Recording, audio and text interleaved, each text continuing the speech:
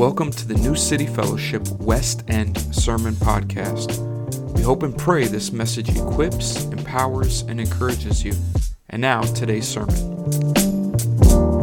If you have a Bible, go ahead and open with me to Hebrews chapter 11.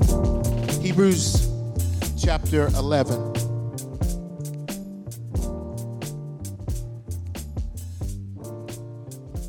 So we're starting a new series today, and this is going to carry us through the summer into September, and it's really based on this chapter of the Bible.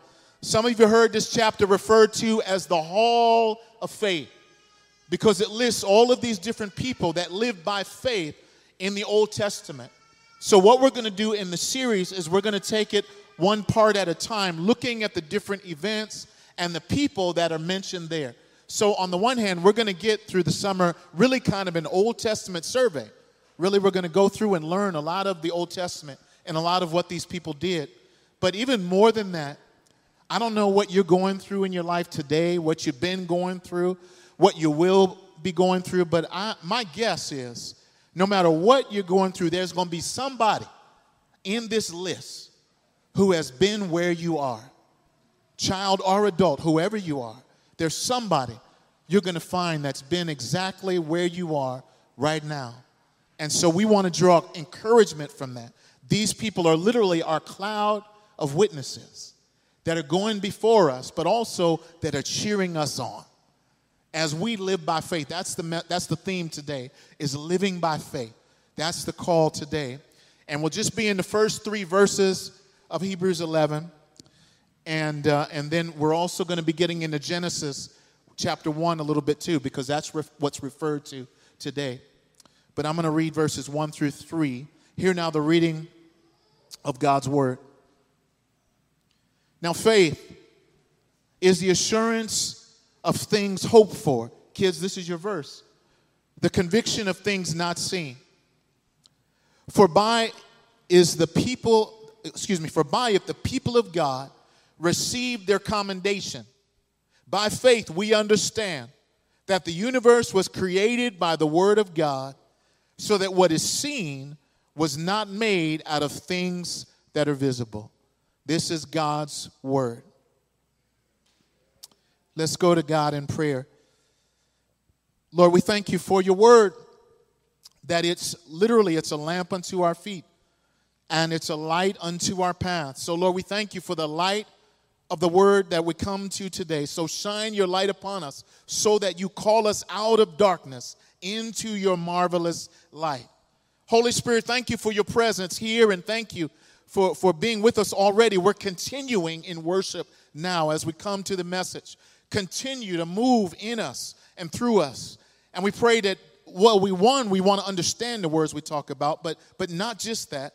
We also want to be able to live in light of them. Lord, we want to be changed.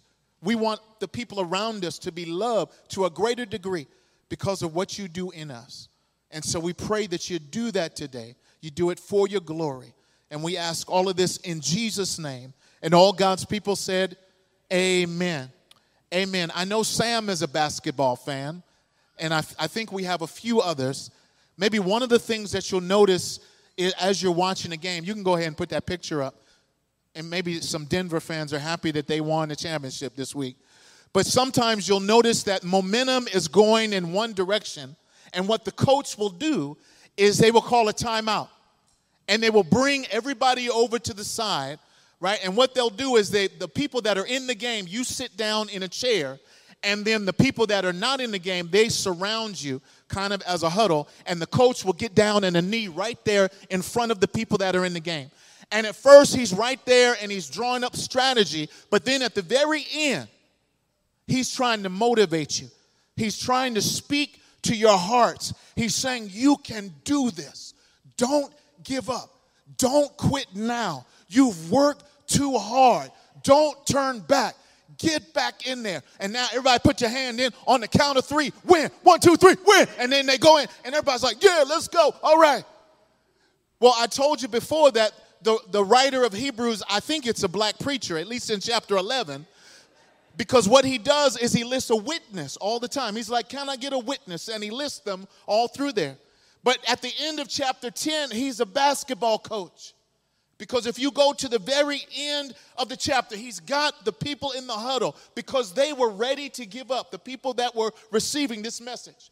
And he gathers them around and he says, listen, y'all, you have need of endurance so that when you've done the will of God, you receive what was promised. And then he quotes from the Bible. He says, a little while the coming one will come and not delay, but my righteous one shall live by faith. And if he shrinks back, my soul has no pleasure in them. And then he turns to them, he says, but we are not those who shrink back and are destroyed, are we? And they're like, no. Then he says, but of those who have faith and preserve their souls. Now get out there and go win it. That's what he's doing right here. And what he does in chapter 11 is he's turning back and he's saying, look up in the stands. Look up in the rafters, rather. Do you see all those jerseys that have been retired? Those are all the saints that have gone before you, that have been in the place where you are. So you can look to them. They're your witnesses to let you know that you can make it to whatever you're going through today. They're calling us to live by faith. Now, there's a lot of times we come, maybe we're in need of a timeout. Maybe we're ready to quit. We're ready to give up. Some of them in that context, they were saying, you know what? I'm ready to go back to my old way of life. Anybody ever feel like that? They're like, following Jesus is too hard. It was easier before I tried to follow Jesus. At least I had money then, right? But now I'm following Jesus and it's all messed up. I just feel like giving up. And he's writing to those people. Maybe somebody here, maybe somebody is going through that even today. You feel like turning back. You're wondering, is it worth it to stay in? Is it worth it to keep going? Is it worth it to keep loving when it doesn't seem like it's doing any good? Is it worth it to keep on witnessing when it seems like nobody's listening? Is it worth it to keep living for God when nobody else is around you? And what he does is encourage us to keep doing that. The people in this chapter that we're going to look at, they suffered injustice. They knew what it was like to wait on God for a long time, wondering when he was going to answer a promise. They knew what it was like to be called to something that was impossible for them to do in and of their own strength. They knew what it felt like to deal with temptation. They knew what it felt like to have to come up from a difficult past that they wouldn't want anybody else to know about. They knew what all of that was, and he called them to live by faith. So what do we learn about that today as we try to do the same thing? There's three things that we're going to look at very quickly today. Very simply, we want to look at what faith is, and then what faith receives, and then finally what faith does. Right? Just in those first three verses, we're going to look at what faith is, and what faith receives, and then what faith does. Is that all right? Is that all right? It's storming outside. You can't go anywhere anyway, so let's go ahead and get in there. So first, what faith is. And he gives a definition right here in the first verse. What does he mean by faith? Faith is the assurance of things hoped for and the conviction of things not seen. It's the assurance of things hoped for, and it's the conviction of things not seen. What it's describing is a belief to the extent of complete trust and reliance. And I'm going to give us a lot of illustrations to illustrate what I mean. Some of you learned this verse in the old King James Version. You can put that next verse up. It says, faith is the substance of things hoped for. Anybody heard that before? And it's the evidence of things not seen. Do you remember that? There's a song, it says, blessed assurance, what? Jesus is mine. And then what does it say? Oh, what a foretaste. You see that? Of glory divine. It's saying you got Jesus now, but that's just a foretaste of what's coming. And you're looking forward to what's coming by faith. Now, kids, I wanted to try to illustrate what I mean by faith. And so I want to tell this story. Adults, y'all have heard this before, but don't spoil it. All right? For the kids, for a sec. It's a story about these two little boys that are playing catch, right, with a football in their backyard. And they live right on back of a lake that's right behind their house. And their father is out there with them, and the phone rings, and this is before the days of cell phones. Can you imagine that? So if you want to use the phone, you had to actually go in the house, right, to use the phone. Y'all like, that's crazy. I don't remember that. Seriously, that actually happened. Well, the phone rings, and the father has to go into the house to answer it, and he says to the boys, don't get near the water. Don't get near the water, because he knows they don't swim that well. And so he goes in the house to get on the phone. And the boys start throwing, and y'all know what they do. They get closer and closer to the water, and the ball goes in the water, and one of the boys goes in on the dock to grab it, and he falls in. And his brother runs in the house to get Dad, and Dad runs out and jumps in the water and starts running, looking to find his son. And he's looking, he can't find him. And then finally he looks over, and he sees his son holding on for dear life to one of the posts on the dock. And so he goes over and grabs him and brings him out of the water, and he hugs him, and he's so glad to have him alive. But then he says, listen, you know I'm getting ready to spank you, right? He's like, yeah. But he says, before I spank you, I just want to ask you something. What was it that kept you holding on like that? And he said, Daddy, I held on because I knew you would come. That's what I'm talking about when I'm talking about faith. Is you hold on. You don't know when he's coming. You don't know how he's coming. But you know that he's good and that he's coming.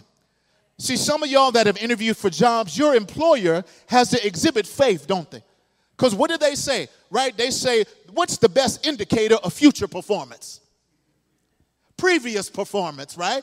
They look at your resume, they call your references to see what you've done in the past. And they're hiring you in faith that you're going to keep on living that way in the future. That's the same thing. As you think about it right now, all of you are exhibiting faith right this moment. And you're like, how? By listening to you? What? No, not that. I mean by sitting in the pew right now. Now, you didn't build the pew. You don't know where it came from, all of that stuff. But you're sitting there trusting that it's able to hold you. And so you put your seat there. That is a demonstration of faith that it's going to hold you. And so that's what he's talking about when he's talking about what faith is. Now, before we go on, what can we take away? Let me say this. Faith is not the absence of thinking. Faith is not the absence of thinking. Did you hear in verse 3? We'll get to that later. But it says, by faith we understand. Right? We're thinking. That's not where it ends, but it begins with thinking. It's not saying I'm going to throw away thinking and then just believe. No, it's saying believe based on what you've seen. What you've seen God do already. There's a song, an old hymn. The line says, and when I think, right? He's thinking. And when I think that God, his son not sparing, sent him to die, I scarce can take it in. That on the cross, my burden gladly bearing, he bled and died to take away my sin. And then what happens? And then sings my soul, my Savior God to thee, how great thou art. You see that? But it starts with thinking. Right? There's an old song that says, when I think of the goodness of Jesus and all that he's done for me, somebody knows what I'm talking about. It makes my soul cry out, hallelujah. And I thank God for saving me. It started with thinking. Do you see that? It doesn't stop there, but that's where it starts. That's what faith is. Do you remember last illustration? I know there's a lot of them in here. When Jesus calms the storm, right, with the guys in the boat. You remember what he said to them, at least in Luke's version? He said, where is your what? Faith. He didn't say, how come you didn't have more? He said, where is it? Where are you putting it? Where are you sitting, your seat? What are you trusting in? Are you trusting in what your eyes can see and what your mind can conceive? Or you're trusting in the fact that the master of the storm is in the boat with you. So let me ask you today, where is your faith today? Where is your faith right now? Maybe you're here today and you're saying, I'm on the way. I'm searching. Praise be to God that you're here and that you had the courage to come. Praise God for that. The good news is that if you're seeking after God, what that means is he's already seeking after you. Praise be to God.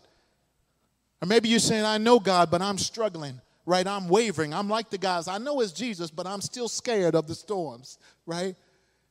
We pray that he would encourage and strengthen our faith today and every time that we talk about this. This is what faith is. Now let's keep moving. Secondly, we want to look at what faith receives. What faith receives. And what I mean by that is in verse 2. For by it, by faith, the people of old, and who's he talking about when he says that? The Old Testament people that he's going to talk about in the rest of the chapter. They received their commendation. They received their commendation. Why? Well, if you go to that next verse, it actually wasn't one of the verses I read. This is in verse 6. Because the commendation, you know who the commendation came from? From God. God is commending them. Why? Look at verse 6. We'll get to this again in a few weeks. But look at this. It says, without faith, it is impossible to please him. And I'm going to read the rest of the verse, but I want you to think about what's implied by this. What's implied by what is here in God's word. He says, for whoever would draw near to God. What is that implying? It's implying that God wants you. He wants me to draw near to him. He says, whoever would draw near to God must believe that he exists and that he rewards those who seek him. So if you want to please God, draw near to him, believing two things, that he's real and that he's good. Is there anybody that believes that yet, or do we need to keep on going? Do you believe that he's real today? Is there anybody that believes that he's good today? Well, let's keep going. All right, we'll see. They received their commendation. I forgot to tell you what that means. What does that mean? To commend somebody means to vouch for them, to speak well of them. Literally, the word, it means to bear witness to them. It's the same word for testify to them, right? We've talked about the fact sometimes we have testimony service, right? Where the people stand up, and in old school, they would say, you know what, I'm just glad to be in the house of the Lord just one more time. When they say, right? And then they say, well, I just want to thank the Lord and my Lord and Savior, Jesus Christ, and the Holy Spirit in whom we live and move and have our being. And then they'll testify about whatever God has done in their lives. They're commending God when they do that. But what is the verse saying? It's saying God is commending them. So God is saying, oh, it's testimony service? Hold on, I believe I'll testify while I have a chance. I just want to stand up and let you know how much I love my servant Job. Look at him. Isn't he good? What do you notice about him? But not just Job. He also says, I want you to see my servant Geraldine. And I want you to see my servant Marshall. And I want you to see my servant Gordon. And I want you to see my servant Josh. I want you to see my servant Joshua. Do you see that? He's commending his own people. Don't you long to have the commendation of God? Many of us, as we think about Father's Day, as Sam mentioned so well, and Gentry, that brings up a lot of feelings, doesn't it? Sometimes it can bring good feelings because remember that our fathers commended us. Maybe in their words, maybe what they said, maybe both, what they did. But then it also can be painful if we don't feel like our fathers commended us on this day, right? We long to have the commendation of our fathers. My dad and I actually, as I was reflecting on this, we had a very hard relationship when I was growing up. We were not close at all when I was a kid. And I was reflecting back on that. And some of that when I was younger, I would say that was more his responsibility. But then as I got older, I say it was more mine in the way that I treated him and the way I reacted to him. But one of the cool things is that when I became an adult, moved out of the house, and then came to Christ, that helped a lot. Then I was a lot less of a jerk. And then our relationship got better when we were adults. Like, that was very cool. But actually, the last time that I interacted with my father in person was at graduation of Covenant Seminary in 2011.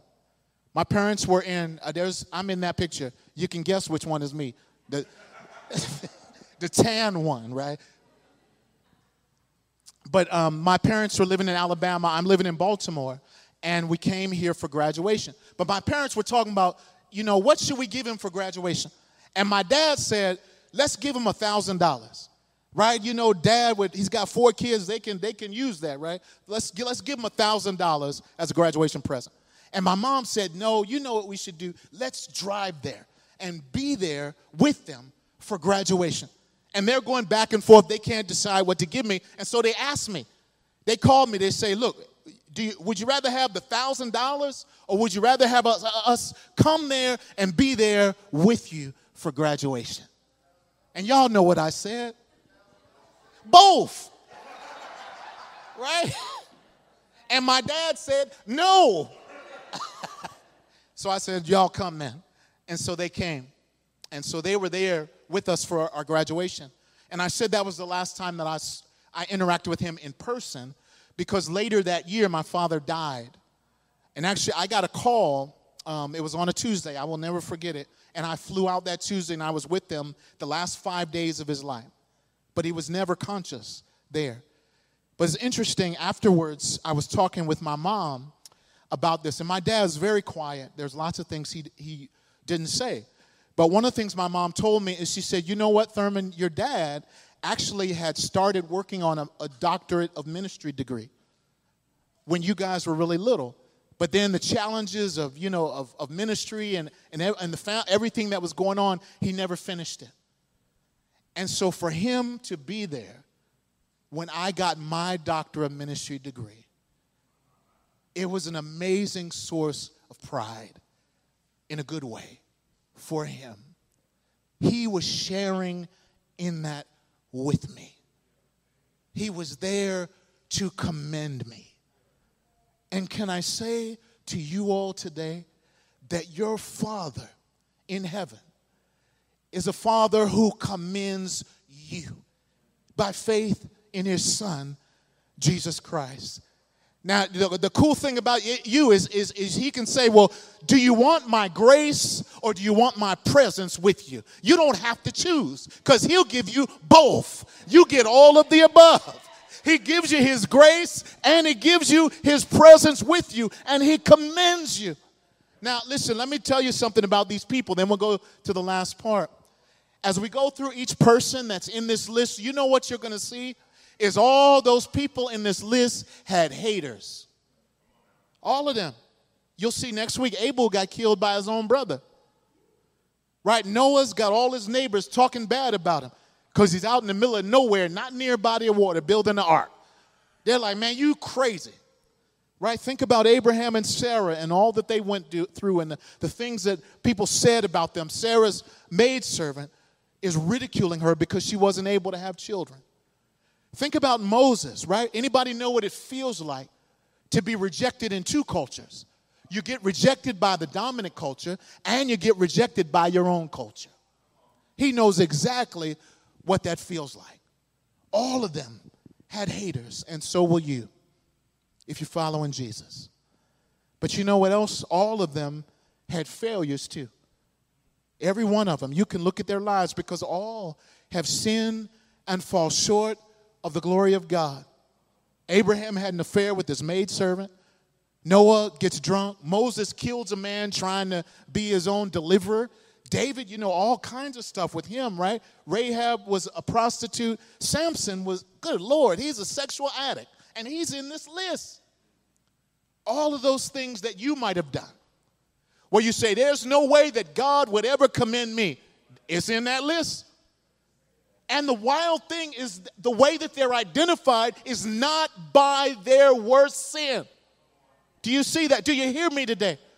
They're not identified by their worst sin. That's not how they're known here. They're known as people of faith.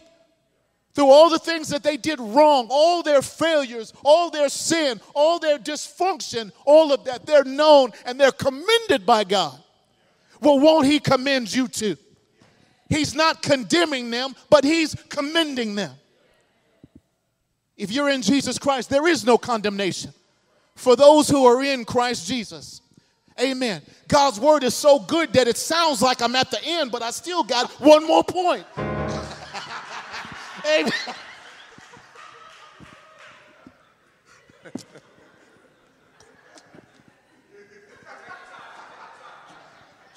Amen, but it's not going to be as long. But let's talk about what, well, yes, it is. That's all right. What faith does. So what we talked about was what faith is. And then we talked about what faith receives, right? The commendation of God. The last thing we want to look at is what faith does. And what I mean by that is faith works itself out in action. You will see that. Right, some of y'all know that quote, we're saved by grace alone, or we're saved by faith, by grace through faith alone. But faith that saves is never alone. It's accompanied by actions. It's demonstrated in how we live. Look at verse 3. And here's the first event that we're going to talk about. It's the event of creation. By faith we understand that the universe was created by the word of God, so that what is seen is not made out of things that are visible. This first example here is not a person, it's about creation. By faith, remember, we understand that the universe was created by the word of God. And what that's referring to, you can go to that next verse. How does the Bible start? In the beginning, God, and what did God do? He created the heavens and the earth. And you know that word that's translated created, it's not used by anybody else except God. It's only used by God. He created the heavens and the earth. And we go back to our verse again. How did he do that? First, it tells us by the word of God. By his very word. Remember in the call to worship, we were hearing that.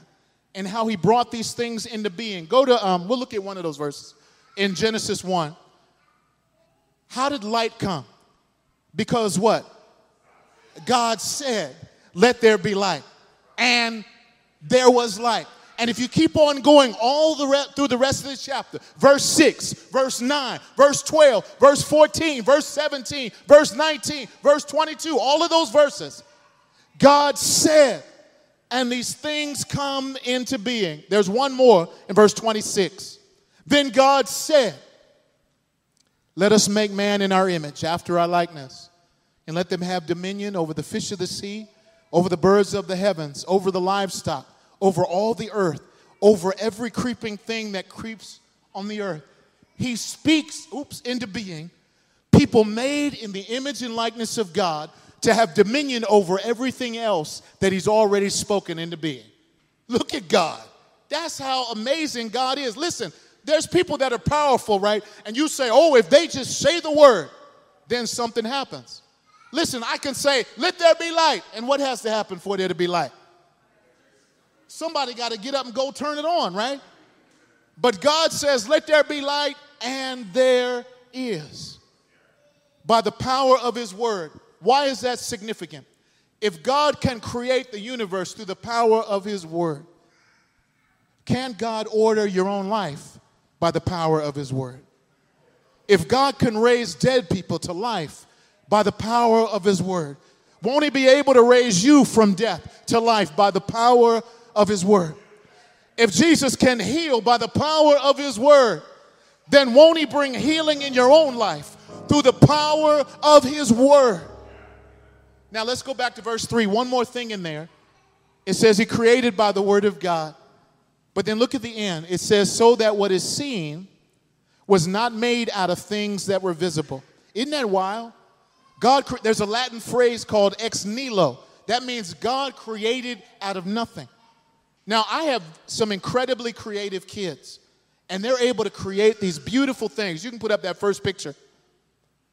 So both my oldest son and my youngest son were amazing at the little, I'm talking about the tiny Legos. I'm not talking about the big ones. Right? I mean the little tiny ones that would build things like this. And then my other son, Josh, you can use, that's one of his creations he's been working on. Amazing works of art. But as amazing as my children are, they can't create out of nothing. but God did. And God is able to. And that's what he did. And this is what faith does. The action here, if you can put verse 3 back. Go there, thank you. It says, by faith we understand that the universe was created by the word of God, so that what is seen is not made out of what was visible. The action is that we believe that God created out of nothing, and that God did so by the power of his word. So how do you apply that? Now we're at the end. This is the conclusion. I'm getting ready to close, as they say. Amen. First of all, the first application, right, is to join the choir. We've heard this before. Now go to that Revelation passage. How do you respond to a God who speaks everything into existence by the power of his word? Worthy are you, O our Lord and God, to receive glory and honor and power, for you created all things, and by your will they existed and were created. Can anybody give God praise today? Does anybody know that God is worthy to receive glory and honor and power, because he created all things? By his will they existed and they were created. So stay in that choir giving praise to God. But here's another application, and this is the only other one we got time for. Treat this world like it matters. Treat this world like it matters, because it does.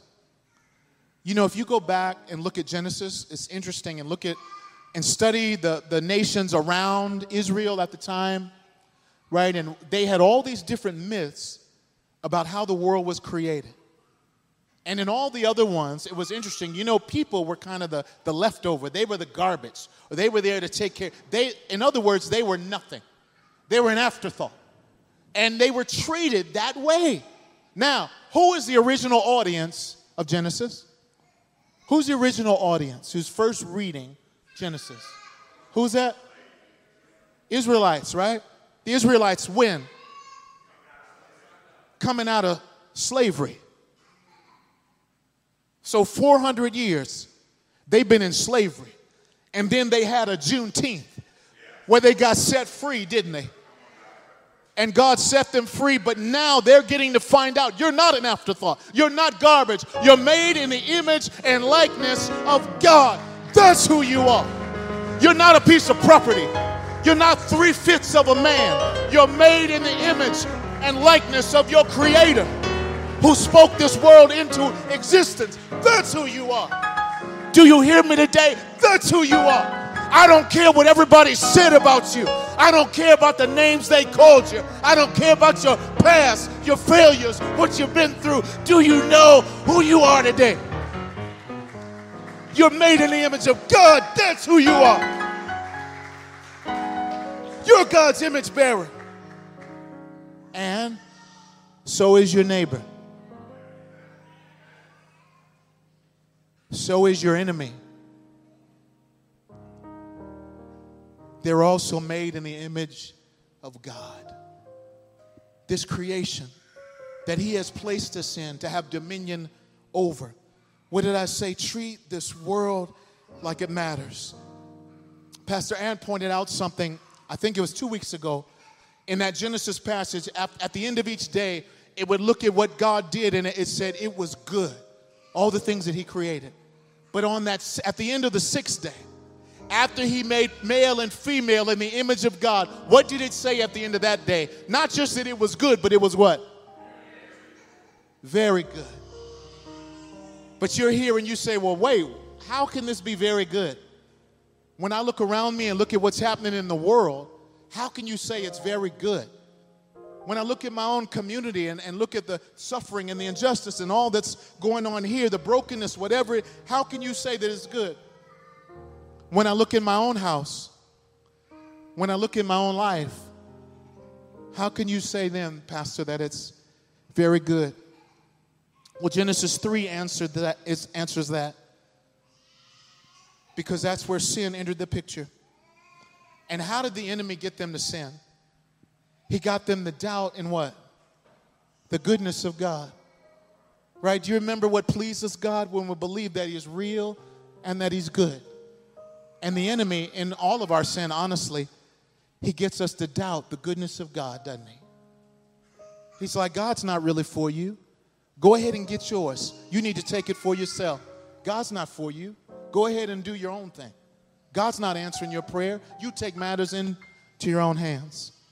But the good news is that even there in Genesis 3, when things were seemingly ruined forever, God says, don't worry, because I'm sending somebody. I'm sending somebody who is going to be wounded, but he's going to crush the head of your enemy. I'm sending somebody who's going to make things right. I'm sending somebody who's going to make you able to live by faith. And who's the somebody? None other than Jesus Christ, the author and the finisher of our faith, who for the joy set before him, you'll see that in Hebrews, for the joy set before him, he endured the cross, scorning his shame. And where is he at now? Seated at the right hand of the throne of God, where he lives to intercede for you, to pray for you, that you might live by faith. Isn't that wild? The one who in the beginning was the Word and was with God and was God. The one who is the Word who became flesh and made his dwelling among us.